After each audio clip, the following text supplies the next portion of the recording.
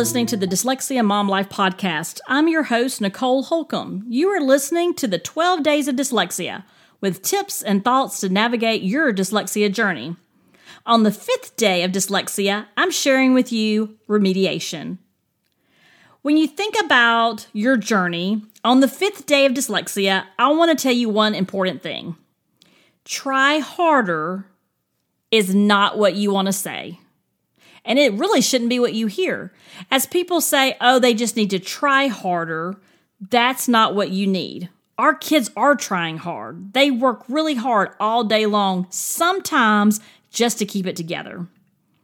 So I don't recommend try harder, although we want them to have a strong work ethic. But what you need to think about and what you need to be making plans toward, if you haven't already, is remediation. You need to find the right tutor, the right program. There are lots of different things that you can look at when it comes to remediating your child's dyslexia. You're not going to cure dyslexia, but you definitely can remediate it so that your child can learn to read. So your child can learn to spell the best they can. Sometimes dyslexics always struggle with the spelling piece, but the reading doesn't have to be as labored when they learn that there's a method to decoding and they learn how to pull those sounds apart and those words apart.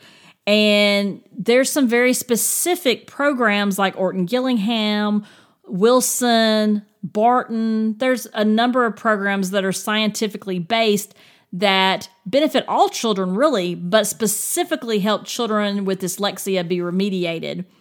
So on the 5th day of dyslexia, you need to be looking at the program your child is currently in school, okay?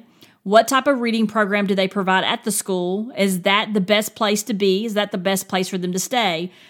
And if you need additional support because you're not getting what you need at the school level, then you can look at having a private tutor. And depending on the severity of your child's dyslexia, you may have to have outside services as well as far as the tutoring is concerned.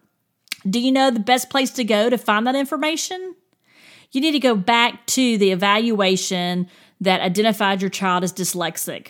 You need to look at the recommendations. How often do they think the child needs remediation? How many days a week? How long is that duration? Is it an hour? Is it 45 minutes? How long is that daily? Or if it's not daily, how many times a week do they need remediation? And I'll tell you one last little tip with remediation, which is this. Remediation doesn't end in May. Okay, when you're in the years of remediation, and it is years, okay, it is the long haul, it is the marathon. When you're in the remediation stage, you should expect to also remediate over the summer. It is a great time for your child to make real progress when they don't have other school commitments. Where I'm at in Georgia, the rule of thumb is 10 sessions, and those are an hour apiece.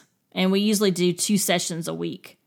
So talk to to the people on your team that you're working with to help with your child, to make those decisions on who's the best fit. And one of the pieces I'll tell you, if you're working with private tutors, find someone that your child connects with.